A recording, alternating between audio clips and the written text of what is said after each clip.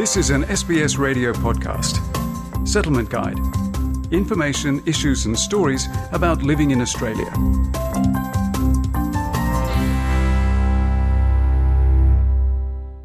We would like to acknowledge the traditional owners of the lands where this podcast episode was produced.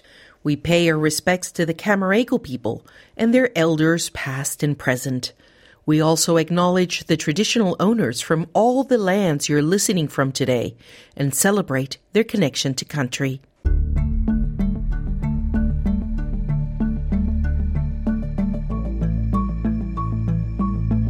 Hi there, g'day, and welcome to this episode of The Settlement Guide, a series where we help you navigate life in Australia.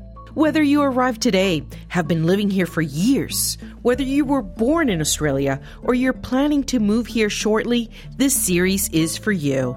My name is Claudiana Blanco, and I came to live in Sydney more than a decade ago, and I'm still learning about life down under every day. Today, we will explore the importance of antenatal care during pregnancy, and we'll discuss how and when to access it in Australia.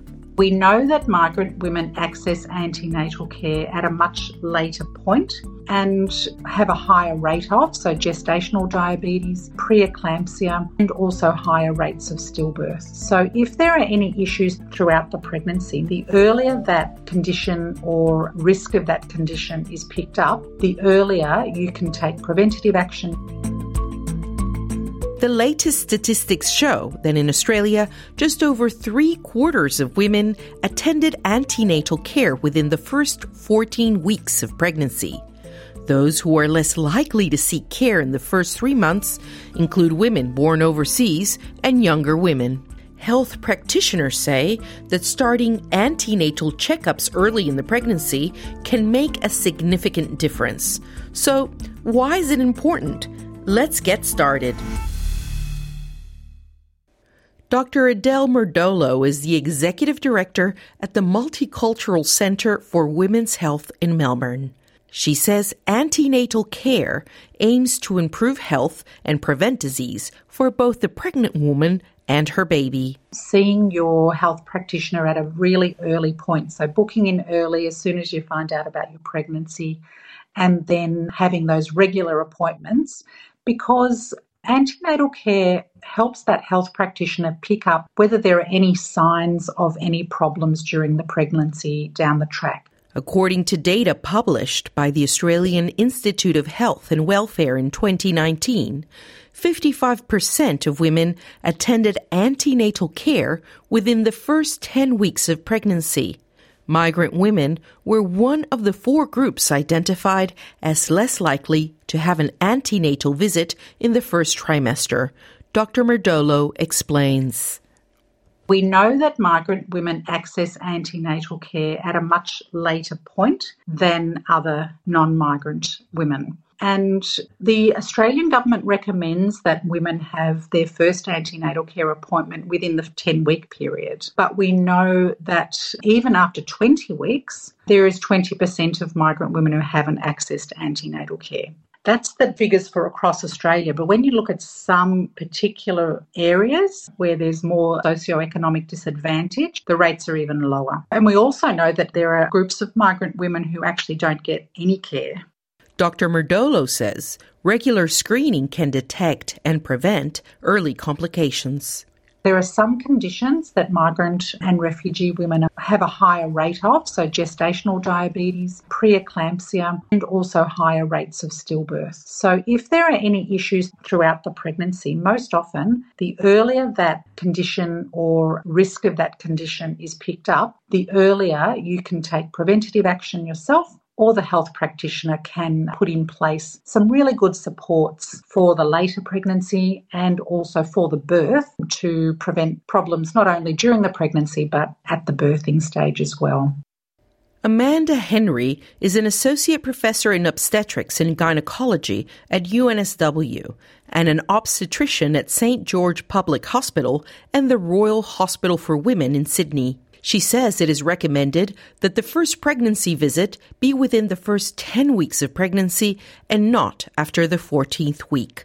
The tests that we do, routine sort of tests in pregnancy, I guess fall into three main categories. There's sort of the ultrasound, there's sort of blood and urine type tests, and then there's other tests such as cervical screening, checking the blood pressure, checking on mental health.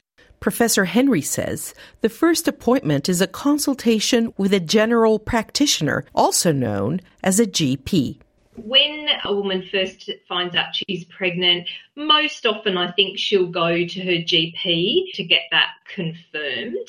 And then at that time, the GP would usually do an initial assessment, including the woman's blood pressure and checking whether she's got any major health conditions that might affect the pregnancy. And then the GP would usually order some blood and urine testing. The GP would then discuss the public and private healthcare options with the woman. In terms of ultrasounds, Professor Henry says the only ultrasound that the Australian Pregnancy Care Guidelines recommends is the 18 to 20-week ultrasound. However, many women may also have a dating scan. So the very early scan, the dating scan, really the sorts of things you're going to be picking up are if, for example, the pregnancy is not progressing. So if, unfortunately, it is a miscarriage but just hasn't sort of started yet. And then the other major thing that you could pick up with an early scan is if the pregnancy is in the wrong place, so not inside the uterus, what's called an ectopic pregnancy. The next scan that many women have is one at about 11 to 13 weeks of pregnancy. Professor Henry says this scan comes under different names: the neutral translucency scan, the first trimester screening scan, or the early anatomy scan. The overall purpose of that ultrasound is to screen for potential chromosome problems, in particular Down syndrome, and also to have an early look at the main structures of baby, like the very early brain development, kidneys, very early heart development. So I guess a kind of ahead of time look of lots of things that are then looked at in more detail at the 18 to 20 week scan.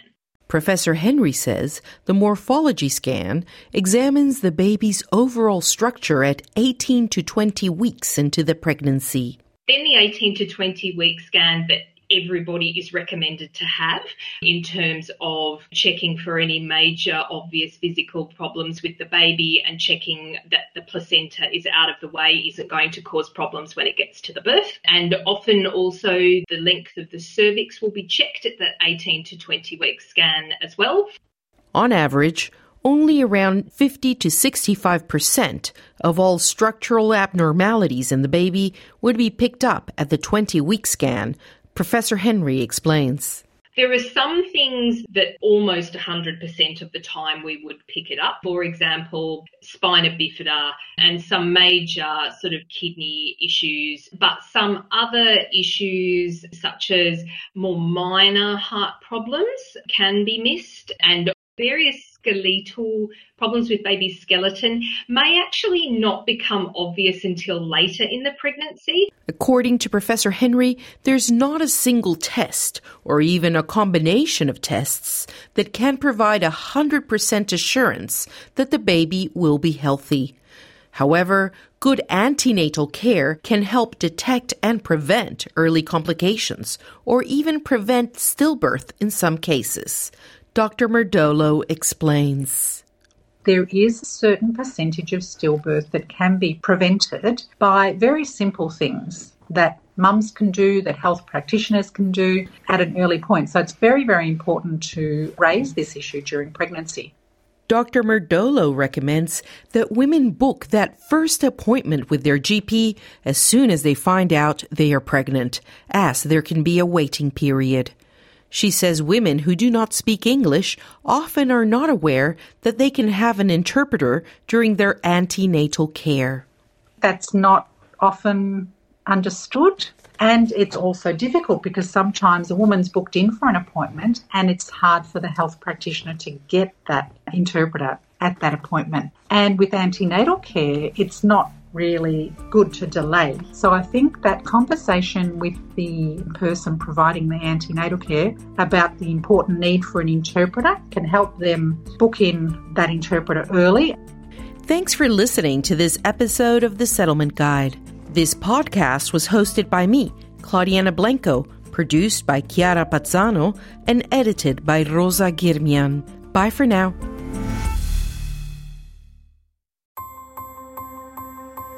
This was an SBS radio podcast.